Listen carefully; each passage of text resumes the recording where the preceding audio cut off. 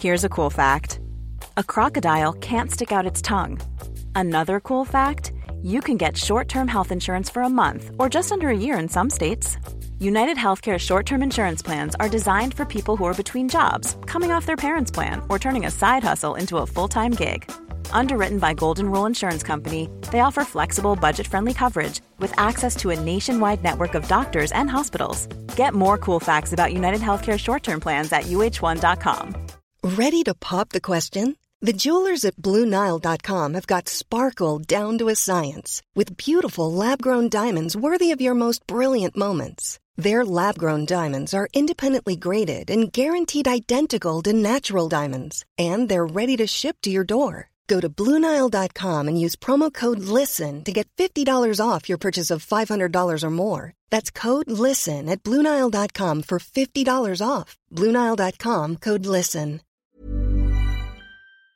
Previously on Sporthuset. En elitidrottare ska inte ens få göra som den vill med sin karriär då, utan det ska andra människor bedöma. Det är givetvis helt ointressant. Sen så när vi går av planet sen, nu vet inte jag vad mitt pass är. Nu dessutom kommer norska kommentatorer in här också. Och, ja. Han behöver få 75% av svenska folket att säga det är klart vi ska ha OS. Men låt oss istället prata om Sverige, om travet och Sverige. Och Sverige har blivit 2 invånare rikare sen sist i form av Jens Fjällström och Lasse Granqvist. Välkomna hem. Tack. Tackar. Det är fantastiskt hur bra det går att sända från olika håll av världen, men det är lite smidigare att se varandra i ögonen som vi gör nu. Så är det ju. Jag fick efter hemkomst, man hamnar ju i sån här man ska ju vrida tid fram och tillbaka och så vidare. Och jag kan konstatera att min söndag var super sett med ett C-more-perspektiv. Därför att det var 2 träningsmatcher i fotboll som jag tittade på med stor hunger i IFK Göteborg som höll nollan och inte förlorade en försäsongsmatch. Och jag såg AIK spela fullständigt ut svenska mästarna i IFK Norrköping och så att jag var alldeles chockad efter att ha sett AIK släppa in 5 mål mot Vasalund. Och så började jag. 10:30 var det filmvisning av Steinar. Nu är du kapp. Ja, vi kör väl det då. Vad tyckte du om den där scenen för övrigt? När Karlsson, polischefen, ska liksom visa att han är lite bondig. Ja, han är ju väldigt, väldigt helylle den här. Jag hade ju föredragit en lite mer Petter Northug-känsla över honom. Men han är ju väldigt helylle. Men jag måste hylla också från avsnittet förra gången i Sporthuset. Därför att det var verkligen, du varnade ju för spoilervarning, skrek du Tommy. Eller skrek och skrek. Men. Så att jag hade inte, det var en soft upplevelse för mig att jag blev så här, tänkte det hade varit en tuffare norsk hade jag kanske önskat mig. Men han är himla bra. Det var jättebra. Hur många stänkare får filmen? Den får 5. Jag måste vänta. Nästan då. Jag har inte sett den. Men jag älskar inledningsscenen. Nu är det här i spår, men alla har väl sett det. Jag älskar inledningsscenen. Jag har inte sett det, sa jag precis. Okej, sorry. Du tycker jag lyssnar på det. Ta slutet bara. Kör på. Nej, men alltså första scenen, Gunvald Larsson, utan Gunvald Larsson, han är ju död. Ja. Den är alltså att Martin Beck går ut i sin sorgebearbetning på balkongen och där står ju grannen Ingvar Hirdvall. Och försöker inleda en konversation om en stänkare och Martin Beck vänder bara om och går in. Tystnaden är total. En underbar start. Hej Tommy Åström också. Men det är härligt att vara tillsammans allihopa. Eller det här är något helt annat ändå. Visst är det så? Alltså även om det händer så mycket med moderna medier så är det jättekul att se er i ögonen på riktigt. Precis. Eller ni känner inte likadant eller? En talande tystnad. Uppenbarligen inte. En talande tystnad. Jens, hur var Dubai? Jag får hålla med dig. Dubai-äventyret var intensiva dagar. Man kan väl säga att det var intressant för det där träningslägret har ju kritiserats av en del att åka ner till Dubai och välja det som land, men samtliga lag där nere hyllade träningsläger i Dubai. Planerna perfekta, hotellen perfekta, allting funkar, maten, vädret, oerhört positivt. Sen var det trevligt att bekanta sig lite grann med dem och hinna prata lite med tränare och spelare och sådär också. Allting i Dubai är överdimensionerat. Husen byggs högre, större, vackrare, om man nu tycker om glättigt, än vad som behövs. Vägarna är vad som är en liten 50-väg här, en 4-filig motorväg mitt in i stan. Alltså allting byggs liksom för någonting som ska finnas om 10, 15, 20 år. Jag vet inte riktigt.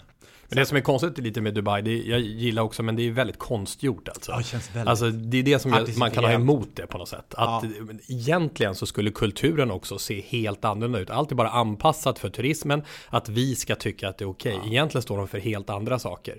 Jag vet ju, för jag har ju familjemedlemmar som bor där. Och hon som bor där i Dubai, alltså min frus syster, hon säger det att om man är ute och kör med bilen och missar avtagsvägen när hon hämtar barnen på dagis, då kommer hon in i ett annat emirat. Då är det inte Dubai längre. Då är det förbjudet för kvinnor att köra bil plötsligt. Det säger lite grann om hur det egentligen hade varit i Dubai om de inte hade gjort allt det här konstgjorda för turismen. Jag kan säga att jag och Jonas Dahlqvist, vi körde fel ganska många gånger. Så vi har nog varit i många emirater utan att veta om det. Men sedan så, det är lite spejsat att kommentera när det inte är någon publik. När inte, vi är van inramning kring de allsvenska matcherna, kring SHL-matcherna, att det är så mycket atmosfär som dunkar på. Här hör man ju liksom en knappnål falla, vilket gör att man blir väldigt laid back i sitt kommenterande. Och de få som är där hörs ju jätteväl, vilket bland annat Expressens journalister och ett par andra som satt vid sidan om oss, för de kommenterade ju högt vad som skedde också och åkte ju liksom via våra mikrofoner rätt ut i etern. Aj. Häng ut någon. De har nog redan hängts ut, tror jag. Men sedan så var det 2 stycken MFF-supportrar som var nere. Heder åt dem. Varav en går och ställer sig på andra sidan och kör andra sidan. Varpå den andra svarar. Och det hörs ju jättebra. För att de ställde sig såklart där ljudupptagningen gjordes och sådär. Så det blev ju riktigt bra inramning på det hela. Jag har nog sagt det förut. Min första utlandsresa på Radiosporten 1990 var till Förenade Arabemiraten. Sverige skulle spela träningslandskamper inför VM 1990 med Olle Nordin som förbundskapten. Och jag kom till redaktionen klockan 10 på förmiddagen för mötet. Lasse Kink hade blivit sjuk, Robert Persson kunde inte åka, eller tvärtom. Och alla tittade på mig. Och klockan 17 gick planet via London. Så iväg, pang, bom, dit som rookie. Och då var kulturen bland journalister, ops, detta är 26 år sedan, rasa inte nu. Att man skulle gärna ta en bira på kvällen. Man hade jobbat, eller kanske till och med 2. Då hade de lyckats i arrangemanget att lägga journalistkåren i det enda spritfria emiratet. Alltså helt förbjudet att dricka sprit, fick inte förekomma överhuvudtaget. Så det var ju en fruktansvärd atmosfär när jag kom ner. Jag tänkte att är det mig det här beror på? Det var oerhört upprört mot Svenska fotbollförbundet, men det var till följd av detta då. Så då bjöd Lennart Johansson, dåvarande ordförande på Svenska fotbollförbundet, han var ju precis på väg till UEFA vid den svängen, på en middag på högt upp i något sånt här som snurrar runt där. Det var ju spacet redan då. Och det var där fick vi då en stänkare om man ville ha faktiskt. Och han var om ursäkt för förbundskapten Nordin som då låg i riktig fejd med svensk media faktiskt av olika skäl. Men det hade man nog fått sparken för nu som förbundsordförande, tror du inte det? Ja, men jag vill stryka under, detta var 26 år sedan. Detta var 26 år sedan. Förra veckan hade vi debut för punkten Telefonsupporten. Tommy, hur gör man om man vill vara med här? Det har jag ingen aning om. Nej, hur tänker du att du skulle göra om du var den personen som skulle vilja vara med? Hör av sig. Ja, det är en bra idé. Hur gör man det? Man kan skicka meddelanden till oss på Twitter till exempel. Just det. På Sporthusets konto på Twitter. Det är väl det bästa sättet. Det är det absolut bästa sättet. Det är det enda jag kommer på spontant. Ja. Lasse, vilka vill vi ha med i det här sammanhanget? De som vill argumentera för sitt lag. De som har en passion för, och det behöver inte vara att man har vunnit stora titlar, utan varför man så tydligt håller fast vid sitt supporterskap, som ju är grundmurat och jätteviktigt och en stor och stark del utav den svenska gräsrotstraditionen. Precis så. Och alla supporterskap är i någon mån likadana. Men vi är ute efter det som är unikt. Det som skiljer just ditt lag från alla andra. Så känner du att där har du ett bra svar, hör av dig. Kan det inte vara just att man har en säregen historia? Att själva historien, hur kärleken uppstod, tycker jag nästan är minst lika intressant som kärleken i sig till ett lag. Absolut. Innan vi kastar oss över dagens program, skål Lasse. Ja, det var en mineralvatten som öppnade. Tommy såg otroligt skrynklig ut. Jo, men där får man kom in ett ljud här som inte efter att ha först pratat om hur mycket öl det var förr i den här branschen, och så sitter du här och korkar upp. Men det är mineralvatten. Det är väldigt märkligt. Stämde verkligen Lasse sa att Och förr alltså, för 26 år sedan, då drack journalisterna 1-2 öl på kvällen. Nu är det på morgonen. Ja, precis. Ja, men nästa vecka blir det ju fest på riktigt. Då blir det faktiskt öl på riktigt. Då ska vi dricka Sporthuset IPA. Vart ska vi då? Kover och Melin. Precis. Uppsala tror jag. Ja. Eller kommer det vara på Stockholmskontoret? Stockholmskontoret har jag förstått det. Okay. De bjuder in till citat Söders bästa burgare och Sporthuset IPA. Och vi i vår tur kommer dit med bordshockeyspel. Vi håller i en bordshockeyturnering som de då har hovat hem med hjälp av Musikhjälpen. Och vi kommer dit. Och Lasse, du ska kommentera. Tommy, du är programledare. Jens är expertkommentator. Hur mycket har du läst på om det här? Jag har inte läst på speciellt mycket för stunden. Men jag lovar att jag ska kunna de flesta finter som en vanlig amatör klarar av att åstadkomma. Precis. Slumpfinten, och det var slumpfinten. Jag tänkte vi ringer upp Avesta Lasse, vår bästa vän, senare i programmet för att höra lite hur de som ska spela kan förbereda sig inför denna uppgift. Det finns ju flera Avesta Lasse, det vet du vad, Björn? Är det så? Ja. Det låter rimligt på något sätt. Jag kommer på det. Frölundas målvakt, bäst i serien, leder SHLs målvaktsliga, räddningsprocenten. Lasse Johansson från Avesta. Det är inte honom vi ringer. Nej, okej. Men vill man komma dit och titta så kostar det tydligen 1000 spänn. Det här är pengar som går till Musikhjälpen också, så det är inte så att Kover Melin skor sig på vår bekostnad. Så då kan man höra av sig till Anders Hedberg då på Twitter, så kanske det finns platser kvar. Men du som inte kan komma dit, du kan lyssna på det här som vanligt i efterhand, men det blir verkligen inte som vanligt i upplägg och så, utan det kommer vara en scen och publik och mycket härliga historier. Känns det här bra, Lasse? Ja, verkligen. Och kan man dessutom få vara del utav att få testa på det här Sporthusets IPA det är det du ser som åskådare, så tror jag säkerligen också att intresset ökar för täta publikled.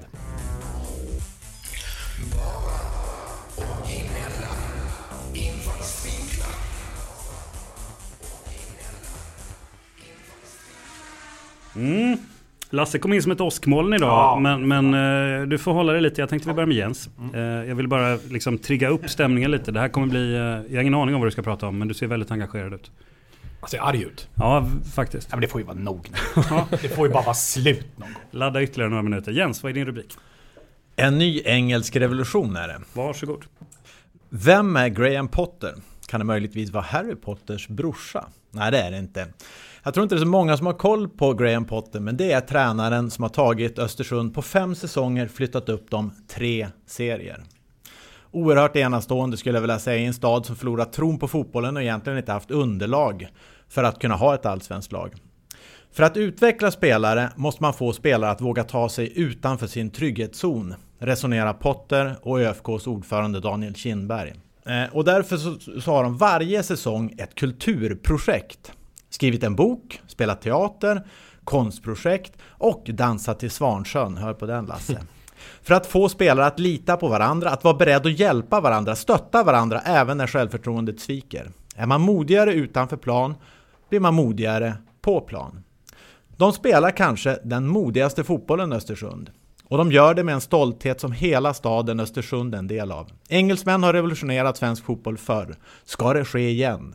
Jag önskar Graham Potter och ÖFK all lycka, för de är modiga. Snyggt. Det brukar vara farligt att vara modig när man går upp.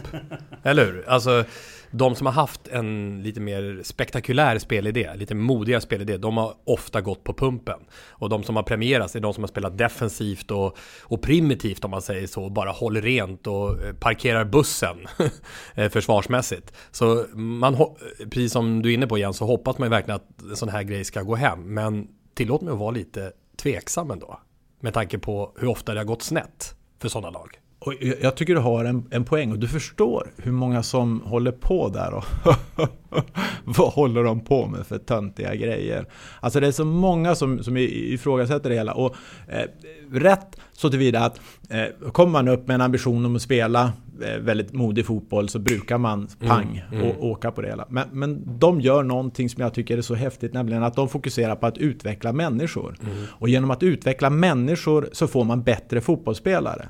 Och sen kan man ju då fråga alternativet, liksom, om man vill spela så och utveckla människor, då kanske man inte ska vara primitiv, destruktiv, för då är man inte så intresserad av att utveckla människor. Och varje division som de har gått upp, så har nog folk sagt ungefär det som vi sitter och lyfter här. Nämligen att de kommer nog åka på piskan. Jag tror att det hur är spelidén då? Hur är det själva om vi tar på planen? Liksom? Alltså egentligen, nu tar jag i lite. Barcelona, nu finns det de som hatar Barcelona, men om vi det menar att man vill till varje pris spela bollen längs marken, om man vill till varje pris själv välja när man slår sin passning, inte tvingas lägga iväg den blind. Och det här gör de, vilket innebär att det är ett risktagande, och det är ett risktagande ganska så långt ner i planen, och det brukar man ju säga då, ingen risk på egen tredjedel. Men de lyckas rätt ofta med det, och när det blir vackra anfall där uppe så hänger det ihop med att det finns ett mod som bygger hela vägen bakifrån. Och det tycker jag man ska komma ihåg. För det är rätt ofta vi säger sådär, vi dömer bort allting som handlar om risk på egen planhalva, men vi uppmuntrar det där uppe. Men det finns inte, så att säga... Dela upp det är svårt. Dela upp det är jättesvårt. Det är en resultatbransch. Vi får inte glömma bort det. Vi kan prata prestationer och innehåll och spelidéer och intressanta, spännande vinklar. Men det är en resultatbransch. Låt oss hoppas att det inte blir ett nytt Karlskrona detta. Som alltså kommer upp i ligan och är så vansinnigt långt efter 30 spelade matcher som man tänkte, vad hände här? Men väg i kapp nu Karlskrona. Så att därför vi skrattar inte åt Karlskrona, vi skrattar åt Lasses hånfulla blick mot Tommy. Nej, men alltså de hade fel ingångsvärde i det. De tänkte att vi ska komma med en eget, vi är vältränade, allt vad det nu var. Det funkar inte. Du måste ha poäng in på kontot, och då måste också en viss grad av cynism finnas där. Det vill säga man ska spela efter de förutsättningarna som gäller. Nu har de ett mycket spännande startprogram i Allsvenskan. Vad jag slog upp här medan du snackade, Jens. För att de börjar alltså mot Hammarby på Tele2 Arena. En fullständig drömuppgift för en nykomling att gå in på inför 30 000 åskådare på Tele2, där precis all press ligger på Hammarby. Och Kennedy Bakis gjorde precis allt. Sen på Jämtkraft Arena den 7 april 19.00, då stannar i princip fotbollssverige, för alla vill snegla på hur ser det ut där på Jämtkraft när de lirar sin hemmapremiär. Och vilka är det emot? Jo, det är mot hårt betrodda AIK, som också kommer ha all press på sig i en sån match. Så att de har kalasläge innan de åker till Falkenberg. Så att har de resultat med sig och några poäng med sig, då kan man tycka att då har det helt plötsligt varit lönsamt att syssla med Svansjön eller sjunga från Aida eller vad du vill göra. Men jag tycker vi kan skita i om de klarar sig kvar eller inte. Kan lägg allt det där åt sidan. Och så säger vi så här, kulturprojekt. De hävdar ju att kulturutövare är modiga. De vågar för att vinna någonting. Och de vågar gå utanför ramarna. Och det är ju egentligen det de försöker göra. Och den vägen liksom... Okej, fotbollsspelare, de är trygga på fotbollsplanen. Sätt dem på en scen och sjunga, spela teater eller dansa, och de hamnar precis utanför sin trygghetszon. Och att, det är ju det de bygger hela grejen på, att det kan utveckla människor. Tror ni på det? Ja. För det tycker jag är det intressanta. För egentligen är det ju, för i så fall så finns det ju väldigt många fotbollsklubbar och hockeyklubbar som i så fall har ganska mycket som de skulle kunna göra som de inte gör idag. För det här är ju att använda delar av tiden. Man säger ju hur mycket kan en fotbollstränare eller fotbollsspelare träna, hur mycket kan en hockeyspelare träna. Ja, men det finns begränsat med tid. Men här har man ju tid där man jobbar med någonting helt annat. Man jobbar på att skapa en trygghet inom en grupp. Man jobbar om att skapa spelare som vågar vara modiga även i svåra situationer. Även när tvivel finns i kroppen. Genom att man backar upp varandra. För det har man gjort i andra sammanhang, och då gör man det också på planen. Det är det jag är mest intresserad av. Om det leder till att de vinner matcher. Det är en resultatbransch. Och då handlar det om att få poäng in på kontot. Att de umgås och har skitkul ihop och utvecklas som människor, det är ju jättetrevligt, men de måste ju vinna också. Gör de det tack vare vad Potter har gjort här, och vilket inte alls är omöjligt. Jag tycker det är superhäftigt och jag hoppas att det kommer gå bra för dem, ska jag säga. Jag håller tummarna för det till och med. Då snackar vi ju om någonting som är superhäftigt. Men kommer de sist i ligan utan att ta i princip några poäng, då blir det ju ett sänke för serien, och sådana vill man ju inte ha. Stopp. Apropå cynism. Jag är sugen. Du får vänta, Tommy. Nej, men det handlar ju om liknande. Okej, då får Tommy gå före i kön. Nej, jag vet inte om det är Jo, du får göra det. Det är halvliknande. Nu tog du dig före i kön och sa att du stod på listan. Så då får du säga vad du har för rubrik först. Nej, men det handlar om kval och nedre regioner i en annan stor serie. Så det kan passa bra på det sättet. Var det rubriken? Nej. Nej, jag hoppades inte det. Se upp Malmö för ett nytt Leksand. Varsågod. Förra säsongens hockeykval till SHL slutade med ett bäst av 7-drama där Malmö snodde Leksands plats i högsta serien. Ett Malmö som då hade snubblat sig fram till det avgörande kvalet. De hamnade i en perfekt psykologisk sits där klubben som tidigare varit sönderpressat av höga förväntningar nu äntligen kunde spela avslappnat. Nu är det ombytta roller. Leksand hade i Hockeyallsvenskan en hemsk höst som ledde till tränarbyte. Men sen veteranen Per-Erik Jonsson och unge Geron Dahlgren tog över så har vinden vänt. Efter att ha varit i botten av tabellen så är laget nu 4 med möjlighet att nå SHL-kvalet. Samtidigt är Malmö just nu sämst i hela SHL, sjunker som en sten i tabellen. Om trenden fortsätter så kommer de få kvala neråt. Det kvalet kan mycket väl bli mot Leksand. Igen, tänker ett nytt bäst av 7-scenario mellan dessa båda klubbar. Nu med Malmö som har allt att förlora mot ett nytt Leksand. Det kan bli en av vårens största matcher faktiskt i Hockey-Sverige. Du hade några sekunder kvar, men jag tryckte där för det är en bra effekt. Verkligen. Är det inte ganska mycket som talar för att de får möta helt andra lag om de åker ner? Leksand, alltså det är ju hur många lag som helst som ska kvala upp. Nej, men så här är det att jag tror Malmö kommer bli näst sist i SHL. Ja. Och då kommer de att få möta alltså det vinnande laget i den hockeyallsvenska finalen får ju möta det lag som kommer sist i SHL. Karlskrona kommer alltså ställas mot det som troligen blir AIK. Möjligen Tingsryd. Ja. Det förlorande laget mellan AIK och Tingsryd, de hamnar ju i en sån här otrolig tombola-historia i en bäst av 3. Det är läskigt med bäst av 3. Ja. Det kan sluta precis hur som helst. Mot de här lagen längre ner i Hockeyallsvenskan. Och där är Leksand ett av de lagen och de ligger bra till att kunna få den platsen. Och då i det här bäst av 3-mötet, vi tänker oss till exempel Leksand mot Tingsryd i bäst av 3. Även om Tingsryd möjligen har lite bättre lag och så kan Leksand mycket väl vinna det. Då är det Leksand-Malmö. Det är en lång vandring dit, jag förstår det. Men det vore häftigt för om de möttes igen då. Och det är 2 av de stora klubbarna utan tvekan. Det blir lite jobbigt när man ska förklara det här systemet. därför att det blir papper och penna fram och man tappar tråden. Liksom. Har man otur och får grönt ljus då också så är det helt kört. Primärvalet i USA är väldigt enkelt jämfört. Ja, och det är ändå helt faktiskt. Men jag tycker att Tommy har en jätteviktig poäng här. Och det är x antal slutsatser som leder till detta. Men jag tror också att Malmö riskerar att hamna precis där. Det krävs ju näst sista positionen här, att Modo går om helt enkelt och att Rögle försvinner. Så att jag är inne på detta. Och Leksand har ju fått en enorm vändning. Du sa i ditt anförande, vinden har vänt. Och ni vet ju vad en kappvändare är. Det är ju den som ändrar åsikt beroende på hur verkligheten förändras hela tiden. Jag sa ju i det här programmet, och Harald Lyckner brukar påminna om det väldigt ofta. Leksand åker ur, hur går det nu då? Harald skickar tabeller hela tiden. Och jag börjar så smått fatta, Harald, du har en poäng, de klarar sig. Jag hade alltså tokfel. Men då vill jag stryka under när jag ändrar uppfattning här och hylla Leksand nu, att det är ju aldrig kappans fel att vinden vänder. Jag är alltså en kappvändare. Jag pratade ju igår kväll med Harald Lyckner då.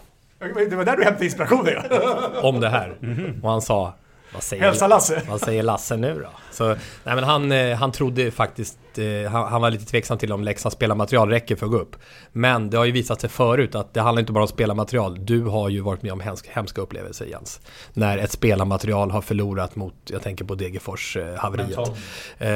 Så det spelar inte så himla stor roll kanske på sista raden exakt hur spelarmaterial ser ut när vi kommer fram med de här läskiga kvalen. Nej, alltså det är ju den som kommer nerifrån i det här fallet Leksand, eller vilka det nu blir som får möta ett eventuellt Malmö, de har ju en uppåtgående spiral. Allting de upplever är bara framgång. Allt de är på väg att kunna ta sig till är bara framgång. Det är ju ett så jäkla skönt läge. Och det värsta som skulle kunna hända Malmö är ju egentligen att det är i sista omgången det avgörs. Och så sedan hamnar de på fel sida strecket. För då blir den där nedåtgående spiralen så mycket tydligare för dig. För du hade liksom, du såg någonting annat framför dig och helt plötsligt hamnar du i det här. Och du kan egentligen inte uppnå någonting positivt. Du ska bara greja det. Det är liksom... så är det bara. Och den situationen, och därför är det nästan bättre för Malmö att hamna med 5 omgångar kvar. Så att de hinner ställa in sin hjärna på vad det är som väntar dem. Det avsågade laget har ju ofta inte sällan haft lättare. Modo var sist och klarade sig kvar. Och apropå det som du var med, det jag refererade till var 92 eller 93. Ja, hemskt. När du spelade Djurgården och åkte ut mot Degerfors. Då är ni ju nära att bli topp 6 och få vara med i den här mästerskapsserien. Och missa precis. Och allt blir bara precis, nej, stolpe ut igen. Och det blir bara så negativt. Så att det kan vara bättre som för Karlskrona i det här fallet. Avsågar nu, kan totalt fokus på kvalet. Per-Erik Jonsson, mina vänner.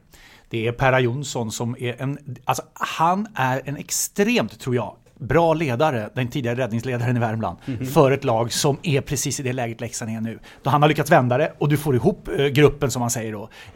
De har gjort en och annan rekrytering, unga killen Olofsson från Färjestad nyligen till exempel. Och med Per Jonssons ledarskap, det kan bli en full effekt i det. Leksand de är på gång. Geron Dahlgren, han är bra också. Jag har alltid sagt att Leksand klarar det där. Stopp i debatten. Nu är det din tur, Lasse. Bara fråga, håller Lasse på att dista sönder mikrofonen eller? Jag tycker det låter som mina öron. Nej. Det är kul att han är taggad alltså. Nej, jag hör inte så. Ja. Och då är vi inte framme vid crescendo. Det är bra att du testar. Ja. Kan folk få lämna sina åsikter på Sporthusets Twitterkonto om det distar i min mikrofon kanske? Det kan man absolut få göra. Vi lägger ut en enkät. Ja, nu ska jag kommer läsa lite snett så här, så blir jag skrivit det här, så jag är så upprörd så jag har skrivit. Lasse kommer läsa lite snett. Ja. Här är rubriken. Herregud, lägg av nu. Staten i konungariket Sverige kan vara en påfrestande prövning. För snart 1 år sedan crosscheckade dåvarande Rögle-spelaren Jakob Lilja Malmös Jens Olsson fult i nacken i pågående kval till SHL. Lång avstängning för det uppenbara våldet, 10 matcher. Häromdagen vaknade kammaråklagare Alvinsson och meddelade att Lilja kallas till förhör i syfte att väcka åtal. Brottsmisstanken är misshandel. Offentlig försvarare utsedd.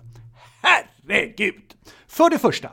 Idrotten har en överenskommelse med staten som medger idrotten att hantera sina egna bestraffningsregler. För det andra, inom idrotten finns en preskriptionstid på 2 månader. Kammaråklagare Alvinsson vaknar efter nästan 1 år. Och för det tredje, ingen part vill ju driva det här. Ingen! Inte någon klubbföreträdare, inte Lilja förstås, och heller inte den drabbade Jens Olsson som lirade vidare efter bara ett par dagar. Ingen vill driva ärendet mer än staten och kammaråklagare Alvinsson. Herregud, lägg för fan av nu! Ja, det är sträck i debatten redan, känner jag. Det var uttömmande. Vad har jag missat? Berätta. Ditt medborgarskap i Sverige. Du betalar skatt till staten och staten prioriterar medlen i dem. Och då finns det åklagarmyndighet som tycker de ska lägga pengar på det här efter 1 år. En crosschecking på en spelare som inte vill gå vidare i ärendet. Varför växte just nu? Det har inte jag förstått, även om jag har följt det här. Nej. Det är nog en person i Sverige som kan tänka sig begripa det. Men jag håller inte det för alldeles självklart. Och det är kammaråklagare Alvinsson. Ja. Alltså vill man hitta något prejudicerande fall, eller vad är det man vill skapa med det hela? Nej, men alltså idrotten har ju uppdraget att hantera sina egna, alltså inom idrotten får det ju förekomma våld som inte är okej på stans gator utan att det leder till åtal, utan att du kan gå, alltså så, det läggs ju ner direkt. Men staten har såklart en möjlighet att själva driva ärenden som de tycker är uppenbara och vad det nu kan tänkas vara för någonting. Det fanns ju en Rögle-spelare som vid namn André Devaux förra året som före en match, 30 minuter före match, under en uppvärmning åkte och klubbar ner med... Han fick ju 8 månader. Det var ett av de fulaste påhoppen i svensk idrottshistoria på Helmersson i Västerås. Det ledde inte till allmänt åtal. Men här så tycker man och den här crosscheckingen är superful. Det var Bamse-rubriker, det var inget snack om det. Och Lilja skickade ursäktande sms efteråt och Jens Olsson har sagt vi glömmer det där, vi går vidare. Han fick 10 matcher, Lilja, det är en lång avstängning. Men efter nästan 1 år och varför just så ska det kladdas i den här frågan. Men ge fan, låt det vara. Syssla med saker som har med samhället att göra istället, som betyder någonting. Och inte det här som inte en människa bryr sig om. Och det är ju mina pengar, det är dina pengar, det är dina. Jag ser en människa som ändå bryr sig om det här, och det är du, Lasse. Du är väldigt engagerad.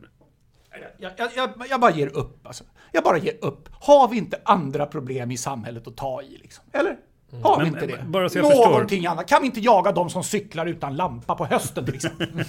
Ja, men bara så jag förstår, var går gränsen när civilsamhället även bör lägga sig i vad som sker inom ramen för en idrottsmatch eller liknande? Alltså åklagare, det kan inte jag svara på. Det tror jag ingen kan. Och åklagarämbetet kan ju driva det här. Och det har de ju valt att göra i det här fallet. Men grejen är att alltså idrotten har ju en preskriptionstid på 2 månader som jag nämner. Och lagidrotterna har ju, jag tror att det är 24 timmar som det måste vara en anmälan upprättad. Och det här fungerar ju smidigt inom idrottsrörelsen idag. Det finns de som tycker, jag bland annat, att det är för lång tid många gånger. Och handläggningstiden är tokig av det skälet. Men så att det är klart att han gör ju inga olagligt, den här åklagaren, såklart. Men han har ändå agerat, och då kan man tänka sig, vad kostar han i timmen? Vad kostar han i timmen? Och hans avdelning, kammaråklageri, vad kostar det? Och de utser en offentlig försvarare. Det är någon som sitter och väntar på att alltså åka och försvara Jakob Lilja på förhör. För den här kammaråklagaren vill veta hur Lilja tänkte när han crosscheckar den här killen. Och killen som blev crosscheckad, Jens Olsson, hårdför här i Malmö, han har sagt så här, glöm det där. Det har vi för länge sedan glömt och så vidare. Det finns ju några exempel i historien där med civilrättsliga mål och även domare. Bland annat Peter Wallin. Tycker hon general manager under ett antal år. Norberg. Ja, precis. Det var då var jag i ditt brutal Björklöven-supporter och tyckte ju otroligt illa om Peter Wallin. Lennart Norberg, ja. Lennart Norberg. Crosschecking i ansiktet. Träffade honom i somras förresten. Ja. Såg helt Du har läckt ihop. normal ut. Men crosschecking i ansiktet i början på 80-talet. Och dömd i tingsrätten. Peter Wallin. Friad i hovrätten. Så det finns ju några sådana där, men det måste vara otroligt svårbedömt vilka man ska ta upp då. För precis som du säger med Devaux, när inte ens matchen har startat, kändes i så fall kanske mer rimligt att ta upp på något sätt. Ja, det är jag tycker det är en svår fråga. Men ska inte Gabriel ringa Morgan? Är det inte så enkelt vi löser det här? Gabriel Wikström som är ansvarig för idrottsfrågorna ringer Morgan Johansson som är justitieminister. Och så snackar de och säger det att vi kanske inte ska lägga statens pengar på den där crosscheckingen för ett år sedan. Har vi inte andra saker som justitieministern kan informera rikspolischefen om? Ja. Eller är Säpo inblandat här också? Du uppmanar till ministerstyre här för att lösa... Jag blir så fruktansvärt trött på den här. Jag tycker faktiskt att det är ett starkt bevis på en omfattande inkompetens och det gör mig orolig som skattebetalare i Sverige. Sporthuset med Jens, Lasse och Tommy. Nu har vi med oss en kär gammal vän, kanske den idrottare vi ser upp mest till i Sporthuset, Avesta-Lasse. Hallå Lasse. Hej! Regerande mästare i bordshockey. Det är så att nästa vecka ska vi arrangera vad som kommer att bli historiens dyraste bordshockeymatch. Vad var det de gav för? 10 000 spänn någonting, va? Ännu mer? 20 va? 20 000. 25. Hur mycket pengar 25. Aktionen pågår fortfarande. Så länge sedan så vi har glömt. Vi tänkte bara kolla. Vi ska iväg till ett företag som heter Kover och Melin och de ska spela bordshockey. Avesta Lasse, du är svensk mästare. Kan du ge oss några råd, eller några råd på hur man blir en bättre bordshockeyspelare på en vecka? Då skulle jag ju föreslå tips 1. Släpp målvakten när man har själva pucken. Alltså, det är det första man måste lära sig. Det finns ingen anledning att hålla handen på målvakten när man själva pucken. Steg 1, släpp målvakten. Sen nästa steg, förmodligen den enklaste kombinationen, det är att köra från högerytten in till centern ovanför motståndarens back då, rakt in i mål. Det är väl steg 1 när det gäller att lära sig kombinationer. Ett instick där bara. Du säger över, alltså närmare blå linjen då, eller röda linjen, där släpper man den över till centern. För det jag känner att man kan alternera med att blixtsnabbt gå i djupet med ytterforwarden och sen skicka in den till centern på andra sidan om backen. Alltså man har de två alternativen. Vad tror du om det? Ja just det, alltså man kan ju spela under backen. Det är ju faktiskt lite mer avancerat, betydligt mer avancerat. Det är förmodligen steg 4 i den här 100-stegskursen i bordshockey. Det är ännu bättre naturligtvis om man kommer så långt och kan passa under motståndarens back direkt in i mål. Det är jättebra. Jag hade någon teknik, kommer jag ihåg, det här är ju så länge sedan så att man har nästan glömt bort det, men i varje fall när man som kunde klämma fast pucken vid egen målstolpe och så därmed liksom då få ett visst motstånd som sedan var fjong, som liksom åkte den iväg som en slangbälla ungefär. Det kunde bli otagbara skott. Vad kallas den? Ja, det är ju den gamla klassiska burloppan faktiskt.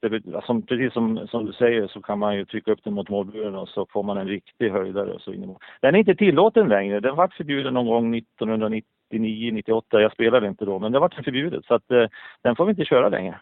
Varför då? Ja, det blev lite monotont och vissa vart faktiskt så pass bra så att vi var tvungna att ta bort den. Så det är ingen idé att köra. Du, Avesta Lasse, din namn är Lasse Granqvist. Han kommer ju kommentera den här turneringen som vi kommer att arrangera.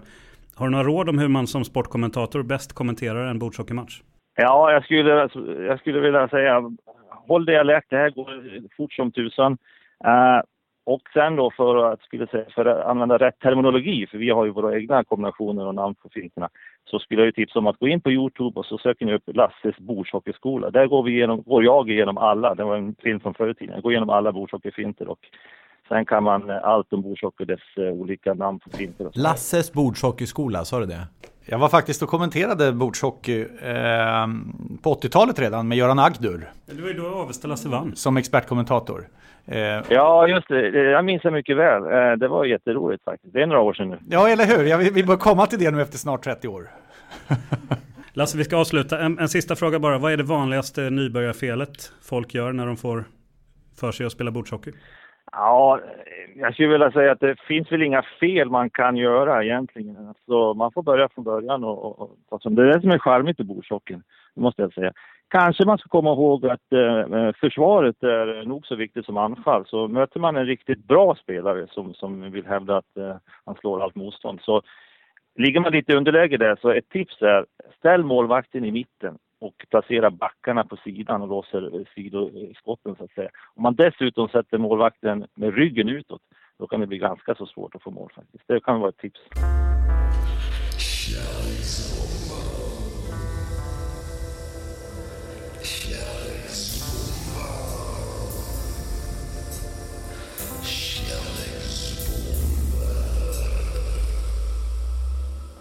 Vi har gått varvet runt. Ni har haft lika många sporter i och med detta, eftersom Jens är sist ut i den här lilla rundan vi har. Vi går ju varvet runt hela tiden. Jens, förra veckan drog du en sport som du inte ens kom ihåg några dagar senare att du hade dragit. Det tyder ju på någon sorts bristande kärlek från början i alla fall. Eller så bara vem jag är. Ja, jag är lite sån. Det var ju nämligen skidorientering jag drog med. Jag trodde jag skulle kärleksbomba skidskytte. Jag vet inte vad som hände. En klurig rebus. Vad får man om man kombinerar skidor och orientering? Skidorientering. Vad är det som gör att den där finska rösten antagligen är den man tycker allra roligast? Ja, det är magisk timing den kan. Ja, just det. Varsågod. Ja, men lite bakgrund till att börja med. Skidorientering, hur länge har det funnits egentligen? Ja. Den frågar man sig faktiskt. Och vi pratar slutet av 1800-talet. Alltså ungefär samtidigt som man börjar tävla i vanlig längdskidåkning så börjar man också tävla då. Då hette det budkavlelöpning. Antingen till fots eller med skidor beroende på årstid då. Och de första tävlingarna var liksom 17-18 mil långa. Så det var ju liksom över flera dygn som man höll på att transportera den här kabeln vidare då. Nu för tiden är det kortare. Man pratar om sprint, man pratar om medel och man pratar om långdistans, bara så vi vet. Sprint, då är det ungefär 15 minuters åkning, det är ungefär 45 minuter på medel och det är ungefär 90 minuters åkning som gäller om det är långdistans. Så vi har grepp på det där. Sedan 49 godkänd av IOK, men ännu inte en OS-sport. Men det hoppas jag att det ska bli efter jag har dragit klart det här så att alla förstår. Fram till 2011 var det här en gren inom skidförbundet. Det känns ju liksom, ja okej, men så har det inte sett ut i övriga världen utan numera är det under orienteringsförbundet. Så då har han liksom dragit ihop det. Och de har verkligen ihop, det här är verkligen familj. Det är nästan till siamesiska tvillingar skulle man kunna säga. EM i Österrike är månadsskiftet februari-mars. Där har vi lite grundläggande i det hela. Genomförandet, ja men ni hör, som, vad heter den här finske liran här? Samuel sa. Orientering på skidor. Karta delas ut 15 sekunder innan man drar iväg. Och det finns ett antal kontroller som man ska passera. Och det finns olika spår. Och det finns olika bredd på de där spåren, vilket gör dem enklare eller svårare att åka på. Ni vet, skating är det vanligaste. Kräver ganska breda spår. Väljer du då ett skoterspår, tänk hur bred bandet på en skoter är, då blir det lite annan typ av åkning som gäller där. Så med andra ord så finns det alltså sådana där saker som man behöver väga in. Jag har 3 saker som gör att jag känner och älskar skidorientering. Vi börjar med den första. Den här tror jag Tommy kommer att gilla. Kombinationen fysisk uthållighet, det gillar ju du skarpt. Verkligen. Och någonting som sällan kombineras med fysisk uthållighet, nämligen intelligens. Här räcker det inte med att vara bra på skidor.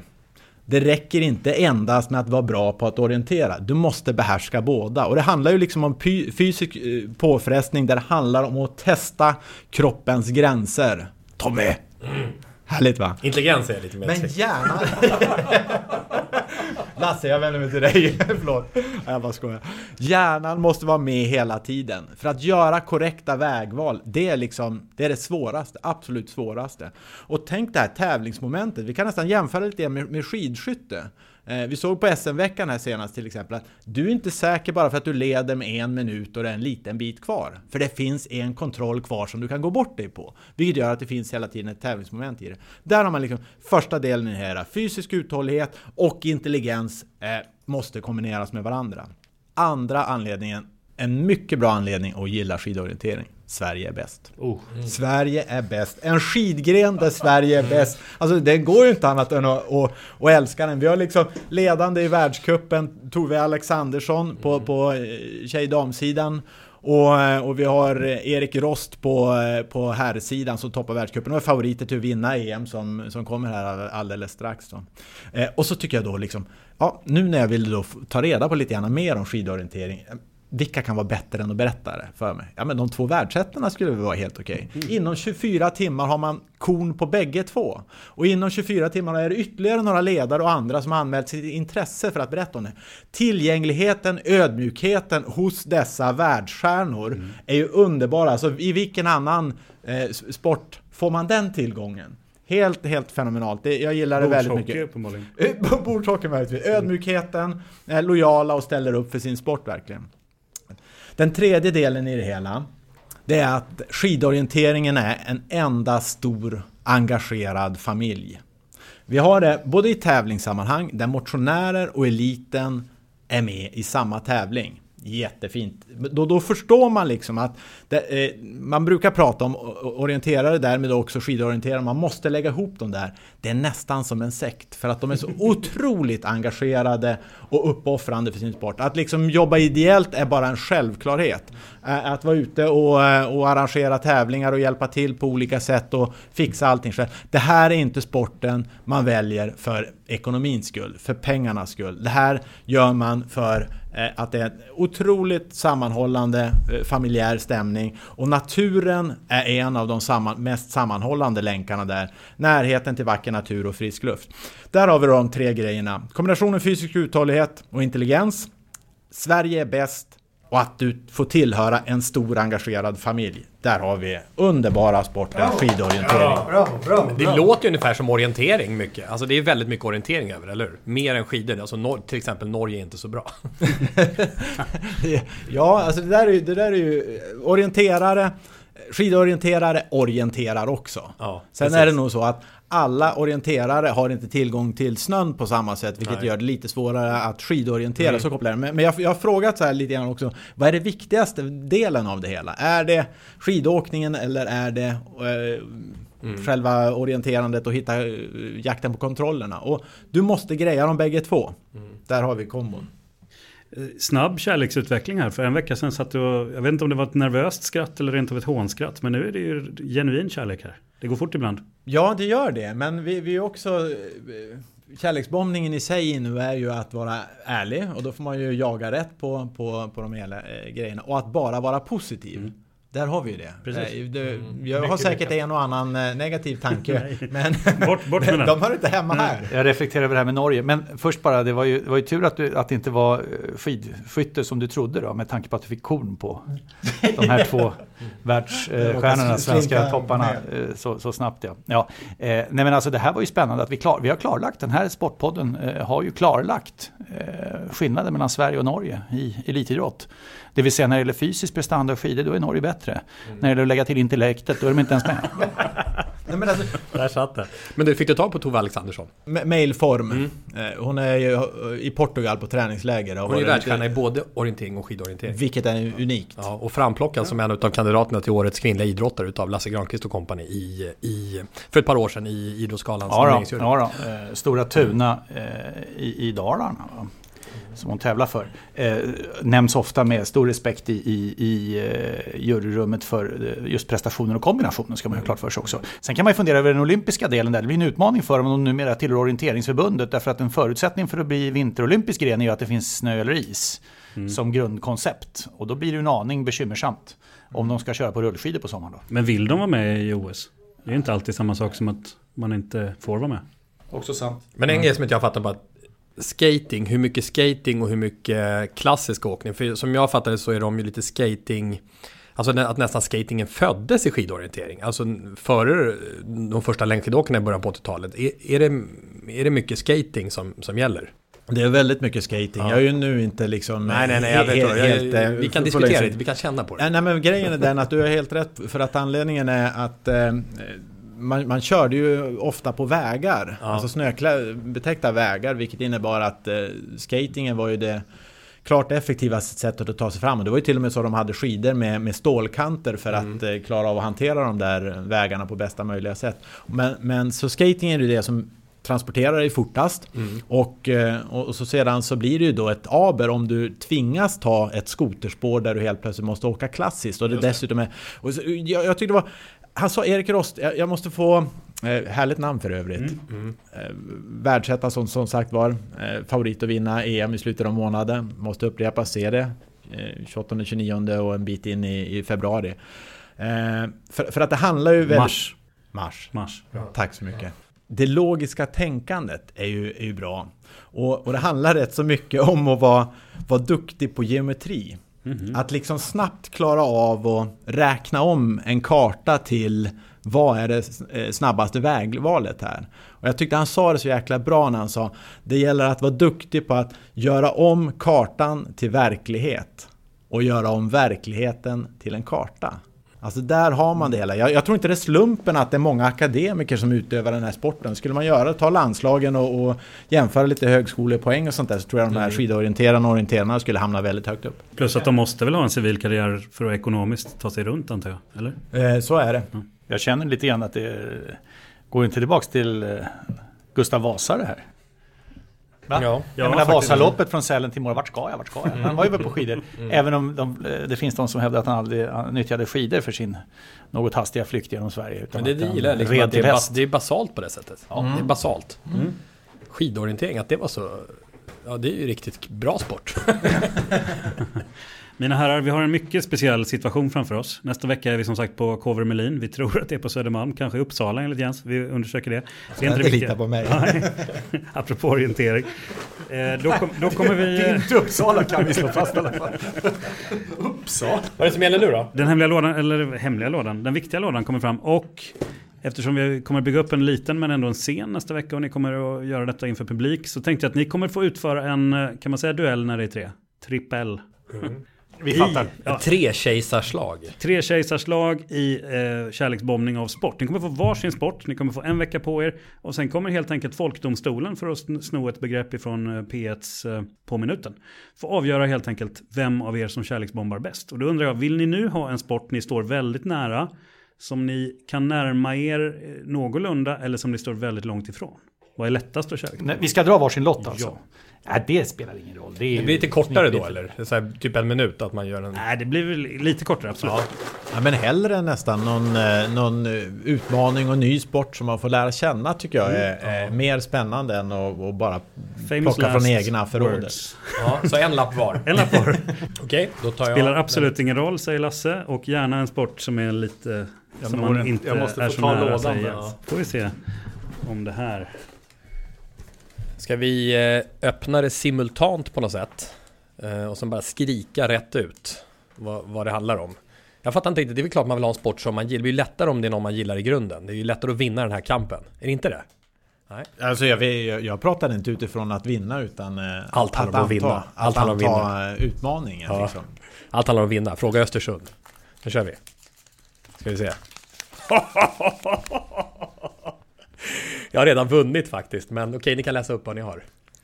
Säg vad ni har. Jag vet inte ens vad min sport är för någonting. Så jag får säg vad det står. Det står goalball. Det är ju en sån här... Alltså boll för det här. Är det med bjällran? Nej, men det är för synsk... Ja. Okej då. Och du Lasse. Då så. Rådel. Och kolla här då. Anders Gärderud, 3000 meter hinder. Yes! Underbart, där satt den. Rådel. Jag tycker kraven på prestationen är ju en monumentalt höga för Tom Åström. Vi vill inte höra om det vi redan vet om 3000 meter hinder, utan vi vill ju få någonting ytterligare. Kan Gärderud komma annars räcker det bara att köra referatet ifrån Goalball, Baumgartel, Malinowski. Det är ju en... för synskadade. Precis. Vad heter handikapp-OS? Jag tappade ordet. Paralympics sport, precis. Rådel, vet alla vad det är va? Och hinderlöpning, 3000 meter hinder. Rådel är kälke på rygg eller mage eller vad det är va? Du ligger på rygg. Skeleton är när du ligger på mage. Man ligger på rygg i rådel. Precis. Man åker kälke helt enkelt. Ja, stort i Saltsjöbaden. Där finns det rådelbana. Ja. Och det är det som talar för vinterolympiskt spel i Stockholm. Att det finns en sån bana redan. Det kostar ju en del att göra dem där annars. Om du hade jobbat på Svenska Spel, Lasse. Professionell pulkaåkning alltså. Vad är det för odds på vem som vinner här? Nej men alltså det här är ju Åström ligger ju väldigt illa till därför att det är enormt höga krav när han är på hemmaplan. 1,20 på Åström. Så nej, men alltså, så att han måste ju prestera över. 3,40 på dig. Thomas på trav var ju enormt bra. Därför att det är någonting som Tommy inte alls gillar. Nu tror han att han är på hemmaplan när han ska surra om Baumgartner och Malinowski där. Och ta dit Järryd som hemlig gäst och så vidare. Det kan falla rakt igenom. Nej, Jens är ju superfavorit. För efter den fullträffen där på skidorienteringen idag så tycker jag faktiskt att det där är. Och i mitt fall så, jag menar, jag hade nästan tagit pyjamasbrottning före kälkåkningen.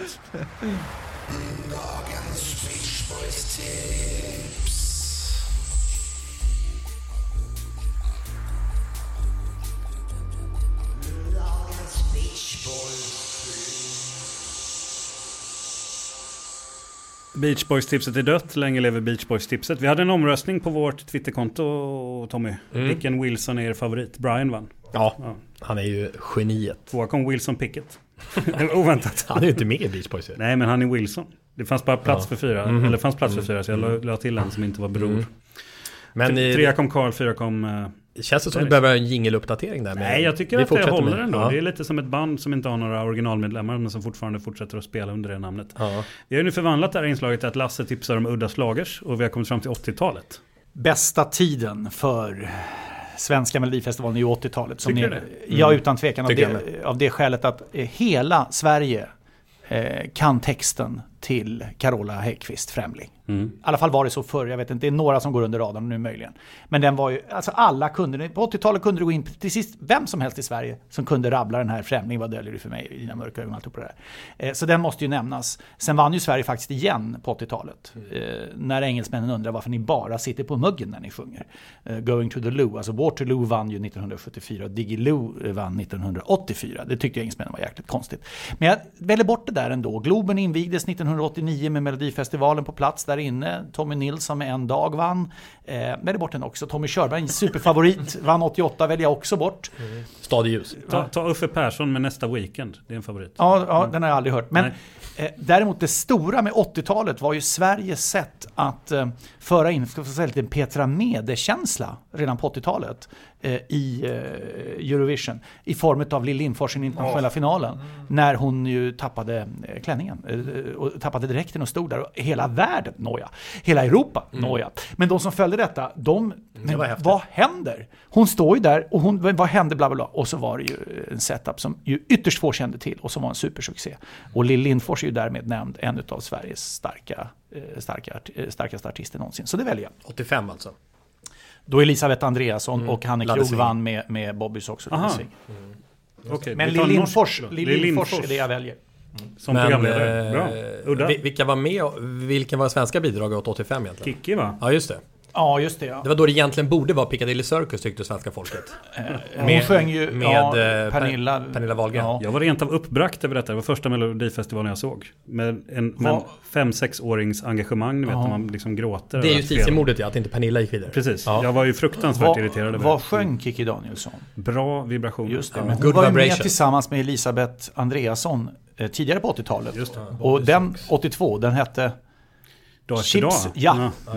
Annars var ju även tyskarna, så det är väl enda riktigt bra tyska bidraget vid sidan av Genghis Khan, det var väl 82 va? När Nicole sjöng Ein bisschen Frieden.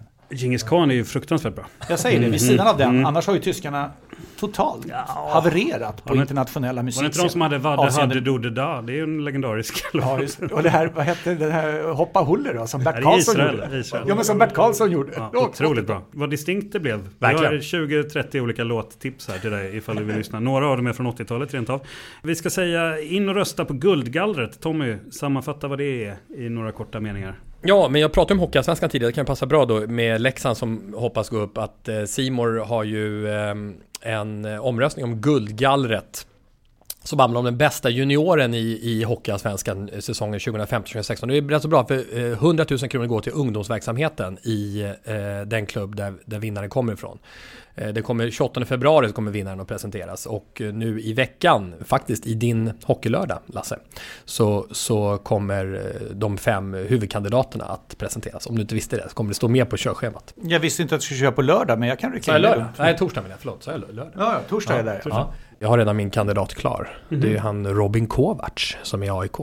Som var uppe en sväng i Rögle här i SHL. Han har gjort 18 mål i Hockeyallsvenskan. Snidare. Ja, Rangers draftad i 3:e rundan, säger en del om hans nivå. Men jag vet inte, jag kan för lite om konkurrenterna. Men som sagt, guldgallret. Vill man dyka upp nästa vecka när vi har livepodd på Cover Melin, vilket alltså ligger antingen i Uppsala eller på Södermalm i Stockholm, det har vi inte riktigt kollat upp. Men då kan man köpa biljetter av Anders Hedberg 1, heter han på Twitter. Detta är inte reklam för att han eller någon annan ska göra pengar, utan för att det ska komma in pengar till Radiohjälpen via Musikhjälpen. Bonuspengar verkar det då vara. Ja. Ja, de har redan betalat en herrans massa pengar, så att det är bra.